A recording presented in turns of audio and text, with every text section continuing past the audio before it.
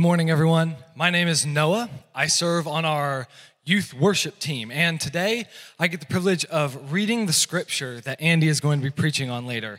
It is found in Colossians 2, 4 through 8, and it says, "I tell you this, so that no one may deceive you by fine-sounding arguments. For though I am absent from you in body, I am present with you in spirit and delight to see how disciplined you are and how firm your faith in Christ is.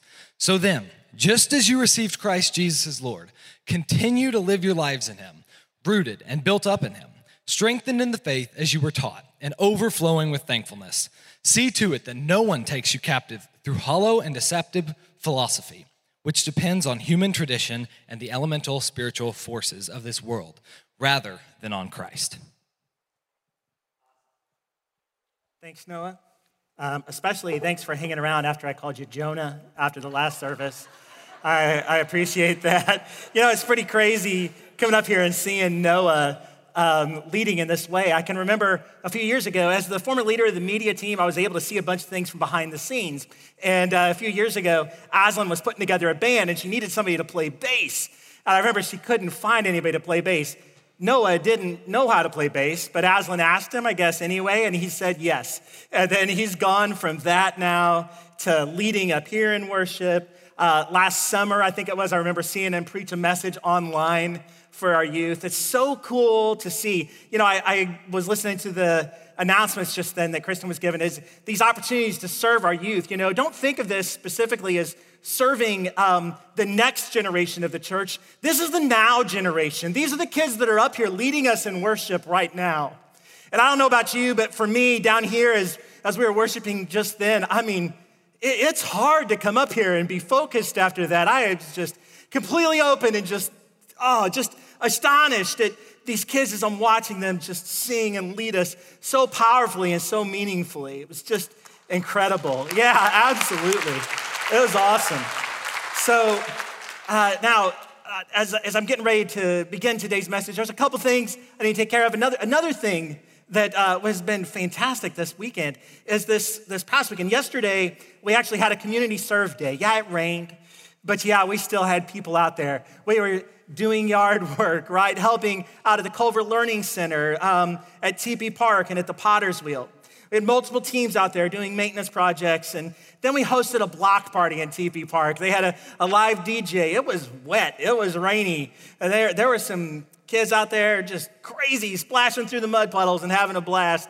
But we grilled up some burgers and some hot dogs, and not a lot of people from the neighborhood came in, so they packaged up the hot dogs and the hamburgers, and they took them out and dispersed them through the neighborhood, and it was amazing. And I encourage you, just like we're saying, serve with the kids and the youth, also look for these community serve days here in the Evansville area. We're going to have more. We're going to do these regularly, and the information for those will be on our website.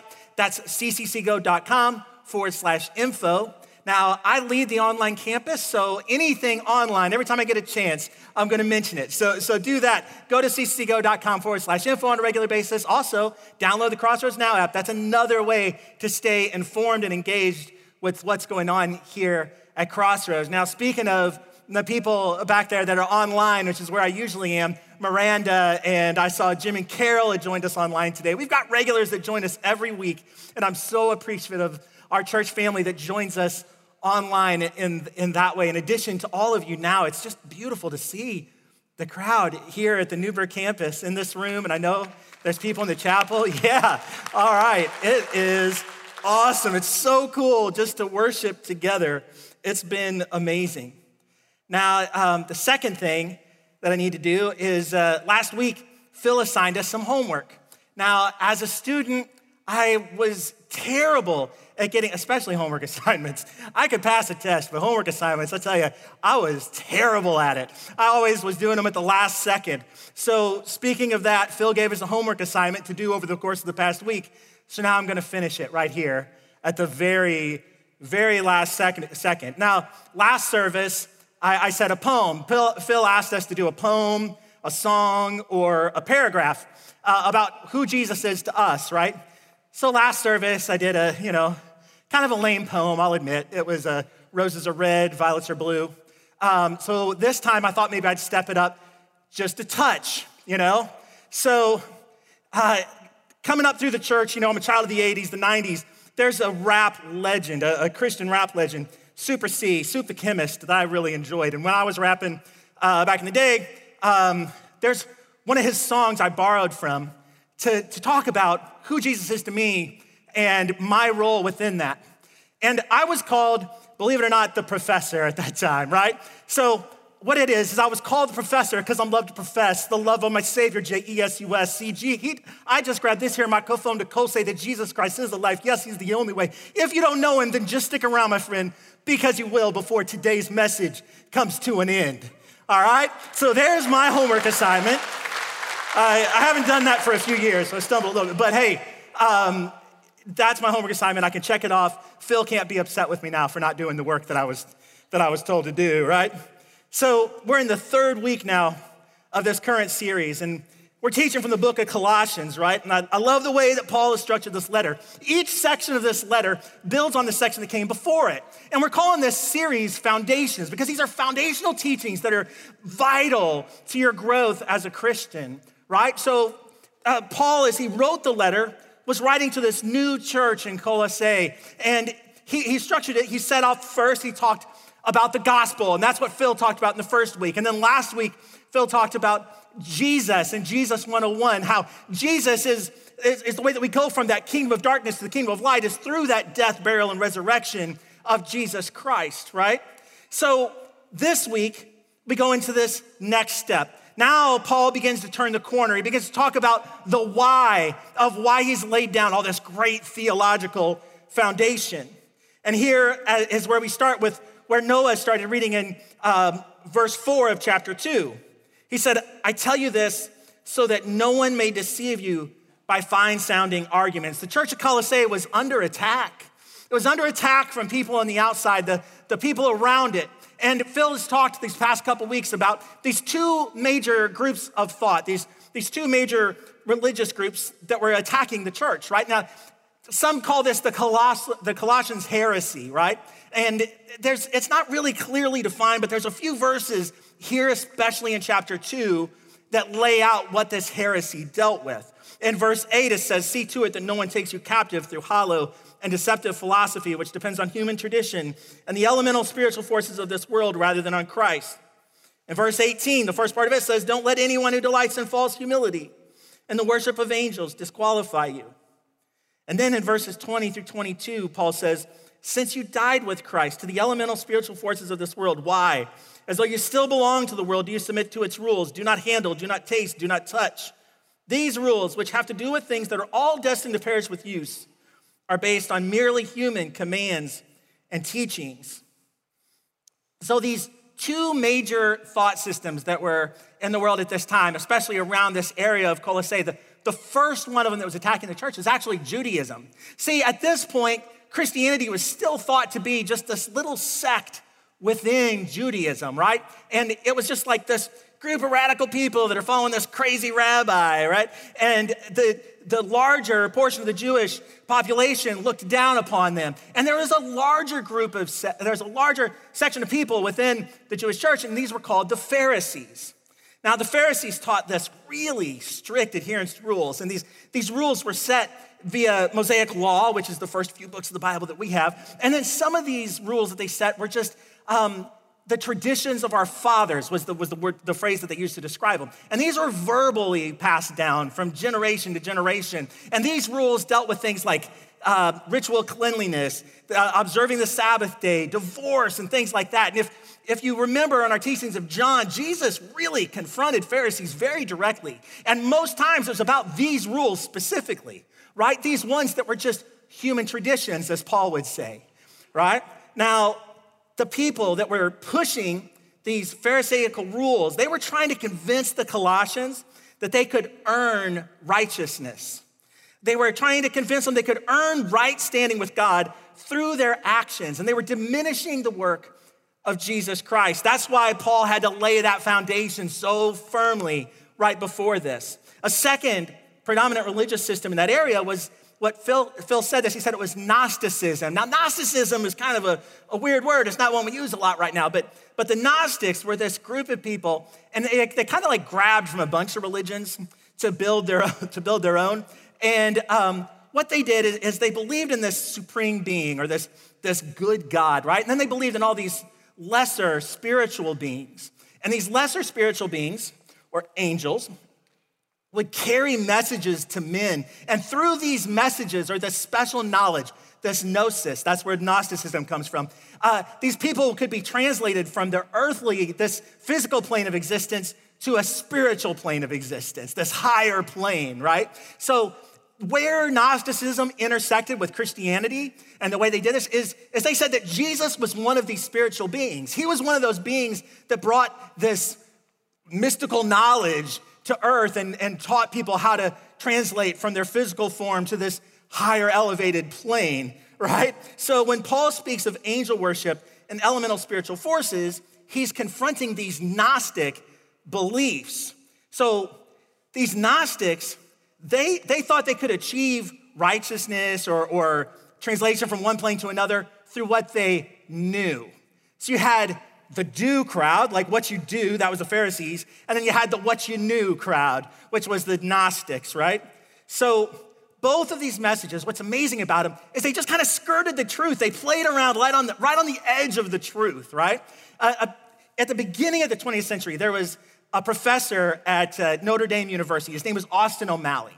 And Austin O'Malley recorded all these nifty like little sayings, kind of like Benjamin Franklin did too, 100 years before. But one of his sayings that he had recorded is extremely powerful, and it says this. It says, "It's twice as hard to crush a half-truth as it is a whole lie." And that's powerful, and it's very true. And by just preaching a small portion of the truth, Paul is warning the Colossians in verse 4 that these people are going to come against them preaching a fine-sounding message. And it's really easy to see, if we try to apply that to ourselves and in today's world, it's really easy to see this same challenge for Christ followers now. This group of new Christians is exploring their newfound faith, right? The world around them is pointing at them and saying, hey, if you're a Christian, then you have to act this way. If you're a Christian, then you must believe this. Or if you're a Christian, then you have to do this. If you're a Christian, you have to vote this way, and things like that. So this is all of society, all of culture, pressuring Christians and telling them, if you're claiming Christ, this is who you are. This is how you act. These are the things you do. All right? Paul is warning these Colossians, don't fall prey to that. All right? Now, it was also this group of people that were saying, hey, you know what? You're a spiritual person, right? We hear that all the time. I'm a spiritual person. So if you're a spiritual person, let me teach you this path to true spiritual enlightenment. We see that in our culture a lot today as well. Now, the people pushing these messages, though, are the same as the ones that Paul warned his apostle, like the person that was training under him, Timothy. He warned Timothy about these in 2 Timothy 3, verse 5. He said, these people have a form of godliness, but they're denying its true power. We see them all the time. Their arguments are convincing. Some of these people are highly educated. They have lists of credentials a mile long, right? They have thousands, tens of thousands of followers. Actually, in social media today, these people could literally have millions of followers. But these people are false prophets. These are the same false prophets that Jesus warned us about in Matthew chapter 7, where he said, these are wolves in sheep's clothing. They put on masks of false humility through their actions, or they put on a mask of false wisdom through what they proclaim is spiritual knowledge. In Colossians 2, Paul warns these new Christians, the Colossians and us, about chasing after any or all of these false teachings. And I love how Eugene Peterson wrote the Message paraphrase, and he paraphrased Paul's warning like this. He said, you don't need a telescope, a microscope, or a horoscope to realize the fullness of Christ and the emptiness of the universe without him. The people of Colossae were in danger. They're in danger of getting lost or following the wrong path, right? If they attempted to follow these mystical teachings or these impossible to attain ideals of these false rabbis. And I know that personally, I'm myself sometimes tempted to think that, you know what, I've strayed. I need just the right book. I need the right bit of knowledge. I need to do this in order to earn right standing again with God. And Paul warns us about this, right? In chapter 2 here, he goes from talking about the gospel. He went from talking about Jesus, and now he starts talking about our identity in Christ. And this is the way that he encourages us to come against these false teachers, these false doctrines, right? So as we continue through today's readings, we see that Paul is building on this groundwork he's already laid. And in verse 6, he challenges us, and this is the first command that you see in the book of Colossians. A lot of biblical experts think that the whole book of Colossians hinges on this verse, and specifically this portion of it, where it says right here, continue to live your lives in him. The CSB version of the Bible says, continue to walk in him. That's a better actual translation of the Greek, okay? Now, verse 6 tells us what to do. It says to walk in him. Verse 7 goes on then, and it tells us how to do it. Verse 7 says that walking in him starts with our being rooted in him. And then it goes on and it says there's this ongoing process of being built up in him as well. This phrase, rooted in him, is really similar to this discussion that Jesus had with his disciples, where he makes this true vine statement. This is in John chapter 15, where he says, I'm the true vine and my Father is the gardener. In John 15:4, Jesus tells his disciples, remain in me as I also remain in you. No branch can bear fruit by itself. It must remain in the vine. Neither can you bear fruit unless you remain in me. So as Christians, as followers of Christ, we're rooted in him. It's vital, right? He's our source of life. It's only by being rooted in Jesus that we can be productive or fruit-bearing Christians. And then there's this next piece where it says being built up in him. And being built up in him is neat because it's this like kind of a construction metaphor. And if you look at the Greek closely, that's what it is exactly. He's talking about this brick by brick, kind of layer by layer building up within Christ. And Phil talked about this in week 1 as well. This is the process of sanctification. Sanctification is the process of becoming more Christ-like as we walk in, or we learn to live and love like him. That's what sanctification is. So as we read chapter 2, we see another thing, right? And actually we see this in chapter 1 too. You see two words together over and over again, in him or in Christ. You see these repeated multiple times. And so as I was reading chapter 2, I get to this point and I'm like, what's it mean? What does it mean to be in Christ? Well, let's go to verses 9 through 11 here. And it says, for in Christ, all the fullness of the deity. The CSB version of the Bible, again, here it says, in the entire fullness of God's nature, right? Lives in bodily form. And in Christ, you have been brought to fullness. So that's one thing. And then here's the head over every power and authority. In him, you were also circumcised with a circumcision that's not performed by human hands. So, right there, it tells us what it means to be in Christ. We've been filled and we've been circumcised, right? We've been filled, we've been added to by the one that's above all, every power and above every authority. In fact, you've been made complete, it says, brought to fullness in Christ. All the fullness of the deity, all of it has been placed in Jesus. The full identity of God has been placed in Jesus. And then Jesus, in turn, through his Holy Spirit, has filled or completed each one of us.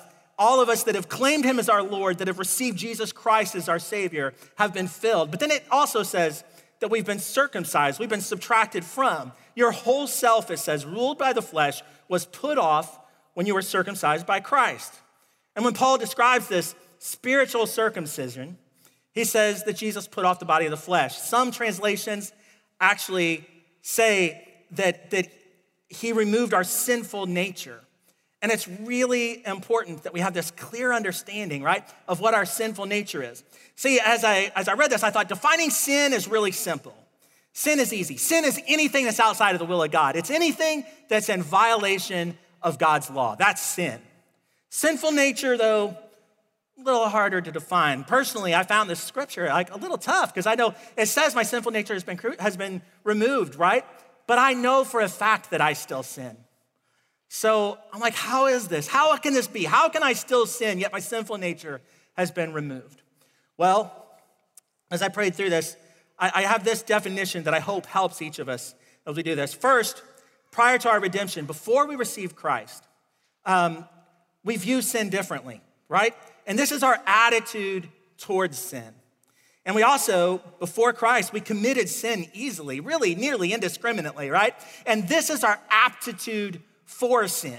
So these two things, our attitude of sin and our aptitude for sin, make up our sinful nature.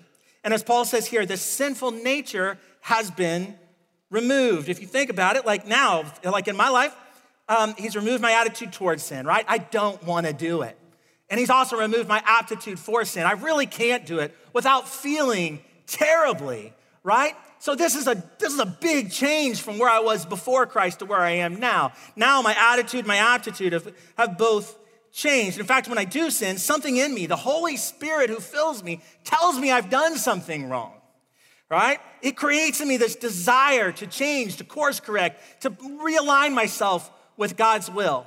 The Christian word for this is repentance. So far we talked about sanctification. This is repentance, all right? Now, hopefully that helps as we move forward through this. This spiritual circumcision, you see, it's a radical change, and it's just as radical. It's equally radical as this filling. We focus a lot on the filling when we kind of don't like to talk about circumcision a whole lot, right?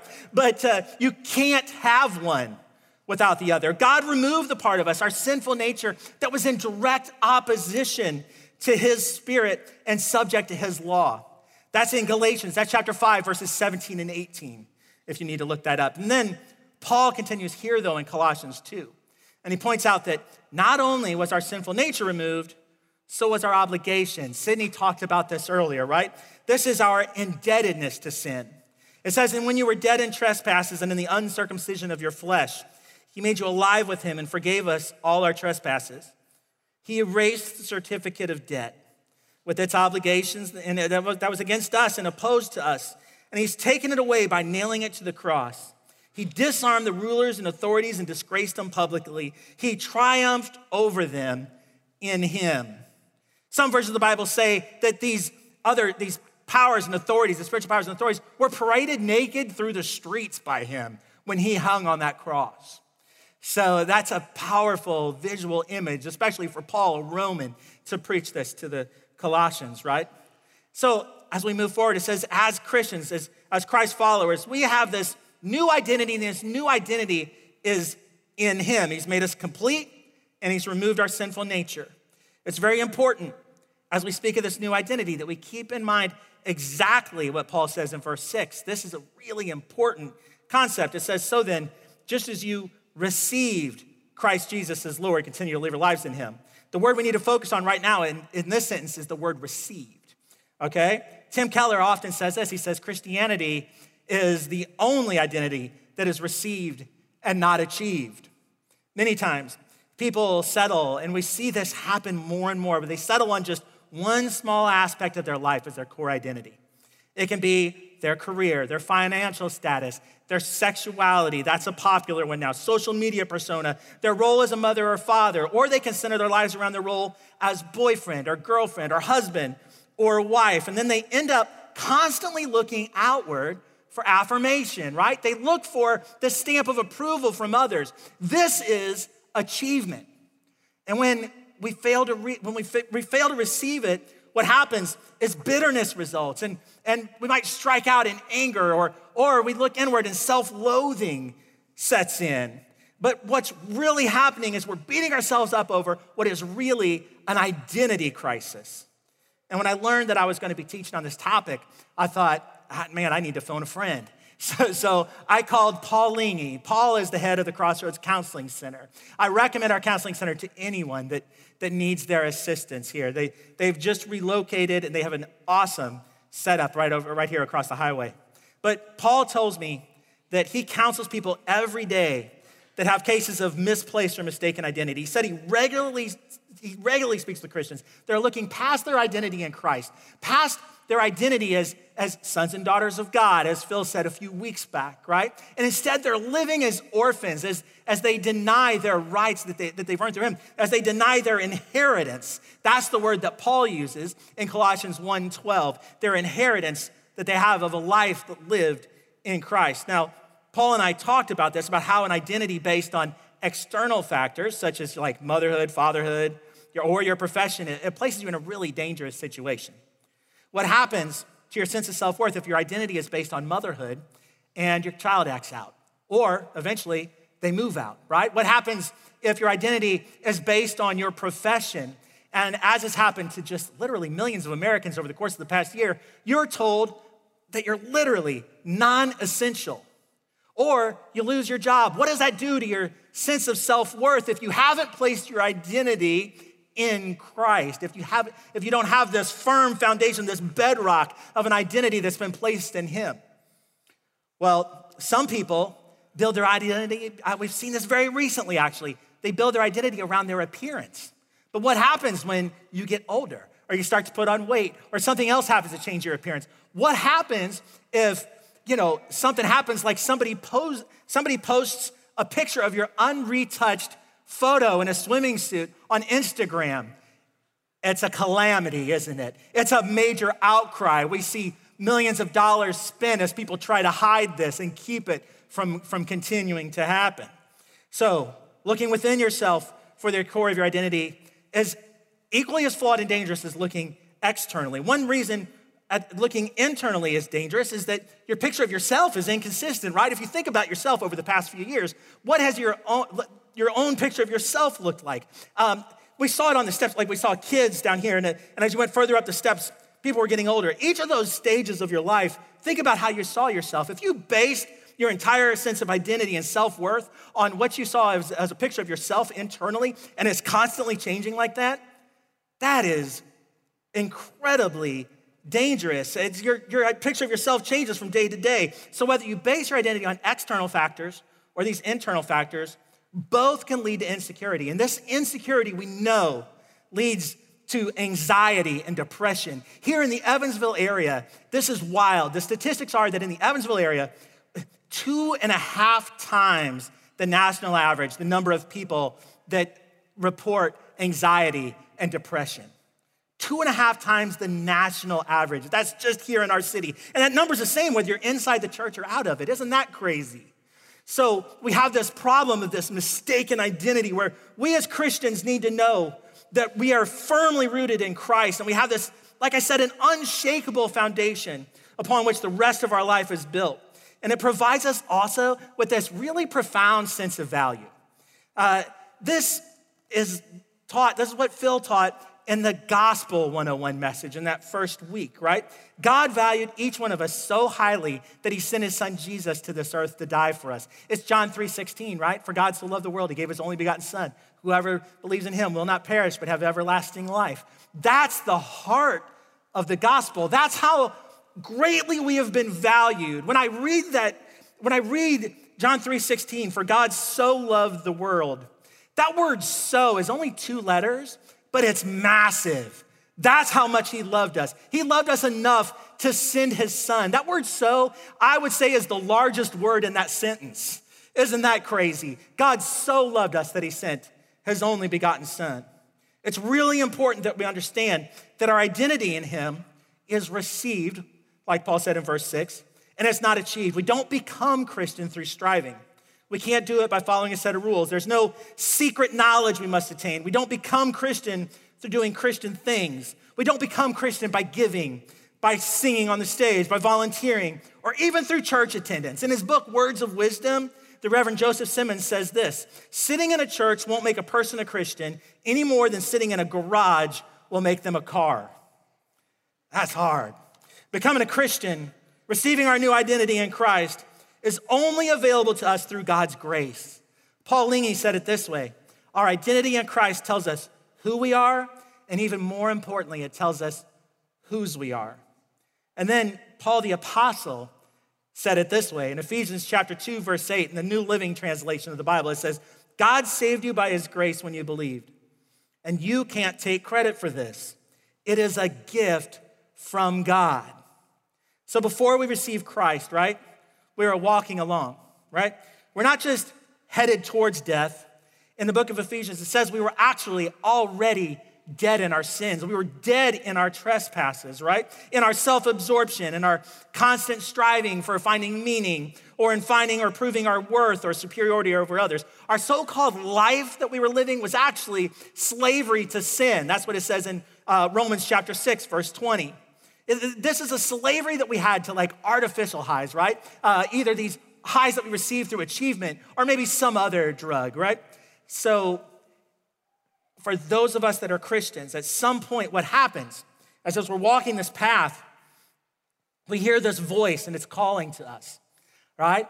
And we hear this voice, and some of us heard it multiple times. Over and over we hear it, calling to us. And it's this voice and it's screaming out, it's saying, hey, I love you. I accept you unconditionally, right? This is the God, this is the creator of all the universe, loving us so much that he's calling each one of us by name. Eventually we hear it. We stop, we turn around, we accept Jesus Christ, and then we begin this new life, right? We begin to walk in him.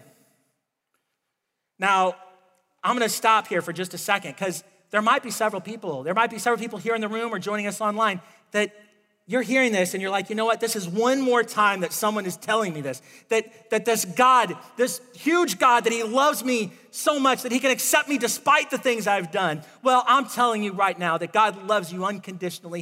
He truly loves you and he wants to offer you eternal life. So if that's you, if you're hearing this one more time and you're thinking of making that change, if you're thinking of stopping and turning, then my encouragement to you right now is just do it, right? Just do it right now. You don't have to wait till a special time in this message to accept Jesus Christ as your Lord and Savior. There's not, in every service we plan, there's not like this little 5-minute section where like, if they're gonna receive Jesus, it has to happen right here, right? It doesn't work that way. So if you wanna receive Jesus as your Lord and Savior, do this, just close your eyes. Pray to him, tell him, God, I want to receive this true love. I want to accept your son as my master, as my Lord and Savior. I want to give up the slavery that I've had to sin and instead commit my life to living for you, to walking with you. Now, if that's you, then also do this though. Please do this. Let us know. And there's a couple ways that you can let us know. One way, especially for those of you that are online, text us. Text us the word now. That lets us know that you've accepted Christ and that you would love one of our care team members to pray with you. If you're here in the pew, you can do the same thing. Text the word now to 812-858-8668. Also, if you're here on the Newburgh campus, our care team members are here. They wear red lanyards around their neck. You can speak with them after this service as well. They've got 2 tables set up outside the doors here. They would love to talk with you about what that next step in your Christian walk looks like. So speaking of that next step, now that we've stopped, right? You've turned, you've received the gift of God's grace. You need to start to move along this new path, right? You've changed, your life has changed, you've accepted that call, and now you're walking, as Paul says. But you might ask yourself, what does it look like? I asked myself, what does it look like? So what I did is there's this lady named Andrea Crosland that's a volunteer in our church, and Andrea leads this new team oh my gosh, it's so important to the life of our church. It's called the Missional Living Team. The Missional Living Team is all about equipping us, connecting us with one another, and then launching us out into the world as we live our lives, as we walk day by day in our new identity in Jesus Christ. Andrea and her team, that's what they're doing, is they're helping us in this process. Now, Andrea was in January she was part of the group of people that were up here when we did the Words of Wisdom series, and they talked about work, right? So what I thought I would do is contact Andrea's team and say, hey, do you have some work examples of where people are living out their identity in Christ? And she sent me a few, and these are what we have. There's a teacher in our church who helps kids grow their confidence and their love of learning. There's a teacher who helps kids understand their strengths and what they're good at, and then connecting those to serving others. We have an IT person who works to alleviate the stress of people who don't enjoy working from home, but he helps to make sure that they still feel connected to others despite working remotely. We have a lawyer in our congregation who mediates and reconciles disputes by helping to put differences aside and focus on productive conversations. We have a mechanic that prays over every car that leaves his shop. And you might hear some of these, or actually, honestly, most of these stories. And you might think, Andy, that's just their job. Like, that's what they're supposed to do. They should do that anyway. But what's changed in each of these people is their motivation, right? Their purpose has been shaped by their identity in Christ. Now their commitment to excellence, it has new meaning and new significance. Their identity is not derived from their professions. Their value isn't found in the quality of work they perform or the numerical results that they achieve, right? Instead, their identity in Christ is what propels them to excellence as they view others and they view their own role through the eyes of Jesus Christ. So think of it this way. Would you like your kids learning in a classroom where their teacher is focused on getting information into their skull so that they can pass the test that is actually just the litmus test that lets the school administration know how well your teacher is doing? Or would you rather this teacher focuses on your child and is focused on just helping them discover their strengths and then encouraging them to apply those strengths in meaningful ways? Or a teacher that's focused on instilling them with confidence and a love for learning? Now, do you want an IT professional that's focused on just ensuring that there's not there's not significant downtime on your company servers, so that all of your laptops are updated to the latest, OS or whatever it is, All that's just a bunch of what Marshall would call blibbity blah, blah, blah. That's not what's important. What's important instead to this IT professional, it would be instead that all the people on their team has the technical resources and the training they need to ensure that they can serve one another and their customers without the stress caused by faulty connections, lack of technical training, or significant downtime due to poorly maintained equipment. They're valuing each person on your team as a customer in addition to valuing your customers. Now, on paper, that numerical impact might be the same, right? You might see it and think, well, you know what? The results are the same either way. But the thing is, the emotional, the spiritual well-being of all of the people in both of those situations is vastly different because of the way that individual was walking in their new identity in Christ.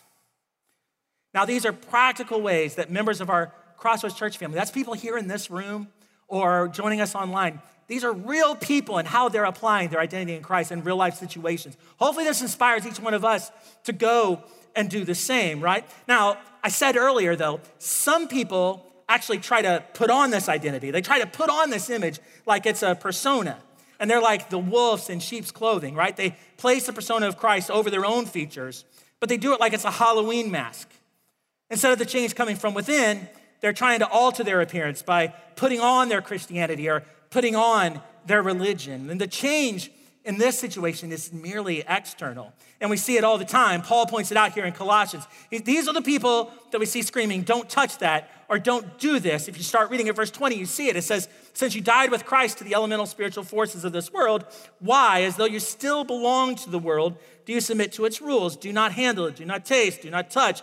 These rules, which have to do with things that are all destined to perish with use, are based on merely human commands and teachings. Such regulations indeed have an appearance of wisdom with their self-imposed worship, their false humility, and their harsh treatment of the body, but they lack any value in restraining sensual indulgence. What Paul is saying here is that we won't be transformed into the image of Christ by following these rules. There is, though, a Christian way of life. We weren't just saved from something, we were saved to or for something, right? Once we receive Jesus as Lord, we will begin to walk in him. Our life will change. Our actions will be his actions, but that ongoing change that we spoke about earlier, it's called sanctification, is brought about from the heart. It's rarely instantaneous. Remember, in verse 7, Paul says that we are rooted and being built up in him. This being built up in him is an ongoing process. It's brick by brick. It's layer by layer. It's not instant. When we see people also that profess to be Christian and then they falsely put on this persona of Christ, this mask of Christianity, it grates on us. Something in you will click, right? It grates on everyone. When we see people claim Christ as their Lord and then say that they hate another person or they hate another people group, it grates on us. When we see someone claim Jesus as Lord, but then claim their superiority over someone based on their social status or their race, it grates on us. Something in us clicks. Something in us just like this fire comes up. And what that is that's the Holy Spirit speaking up within you and telling you, this isn't right. Sometimes this mask that people put on, it can be a little more subtle, right? It's seen on the person that's praying loudly and drawing attention to themselves solely for the sake of drawing attention to themselves. It's also, sometimes though, it can be worn out of insecurity. As a person thinks to himself, I'm not seeing the changes quickly enough. I'm not seeing the changes of Christ in my life. I should be further in my Christian walk than I am. So what I'm gonna do is this so that I look Christian. Well, God's Spirit, his presence, again, will speak up and tell you, hey, this isn't right. So what is it that we do, right? How do we react to this? How do we ensure that we're not distracted by false teachings or pressured into putting on this mask of false humility by society that's telling us you must do this, you must live this, you have to do this if you're a Christian. That change has to come from within us, right? We go back to Paul's command in verses 6 and 7. We walk in him. We're rooted and we're built up in him. He's our source of life. As we remain rooted in him, we'll reflect his presence. It will happen. We will do this in our lives more and more each day. There will be incremental changes. There will be layers of growth. We also add bricks. We also add these layers of growth as we cling to him as the head of the church and as we're interconnected with one another. That kind of leads us into this next piece where Paul says that actually we become stronger in the faith. When he says the faith, he's talking about the collected teachings of the apostles, right?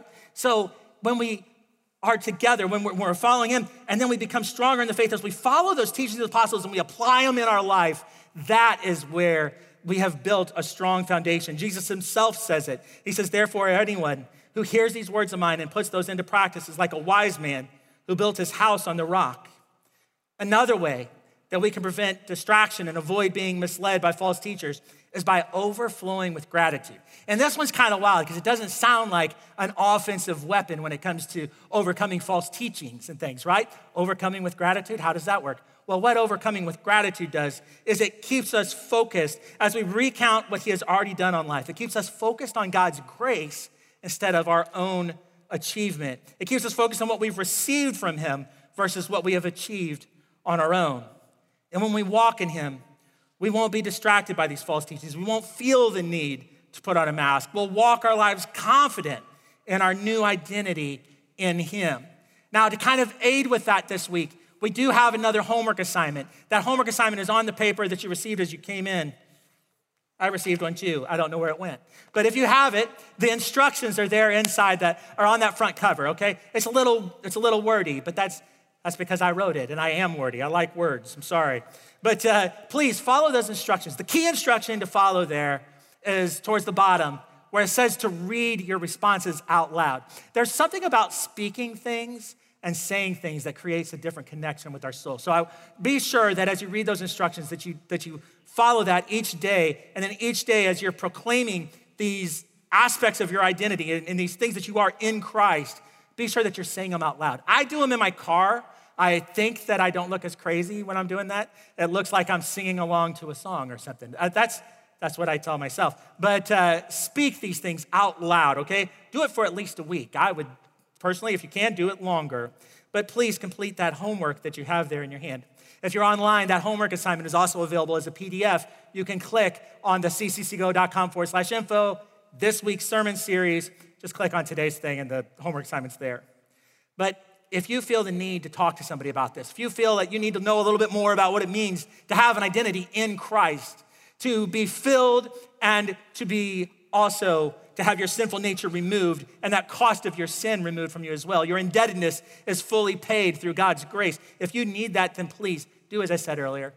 Pull out your phone, text the word NOW to us at 812-858-8668, or if you're here on the campus, talk to one of our care team members.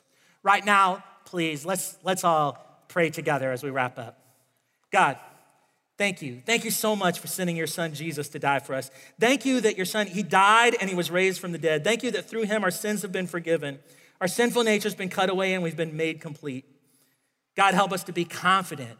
Help us to be confident in our new identity in him, to walk in him each day, to remember all that we've learned through the teachings of the apostles and then to apply those teachings to our life, God.